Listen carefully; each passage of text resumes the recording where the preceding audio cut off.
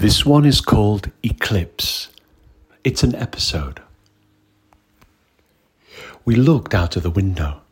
Suddenly it had gone dark, as if we had awakened into a dream that was not our own, as if someone had slipped away from the world into shadow.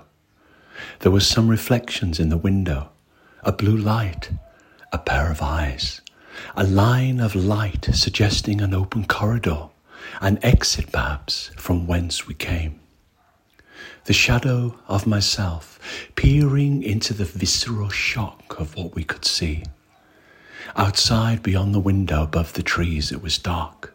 Layers of cloud passed slowly from behind our building and, seemingly behind a blanketed moon, it blinked like a fevered eye as it passed, smudged in front of a forbidden sun. We fell further into shadow, shocked and silence, slipping further into disbelief. The darkness increased, thick, intense, like an oil between the gaps of the world we knew, creating a world we knew not. Gradually one of the clouds ripped, torn into shreds by the sharp edges of a keen, invisible wind, and became wings.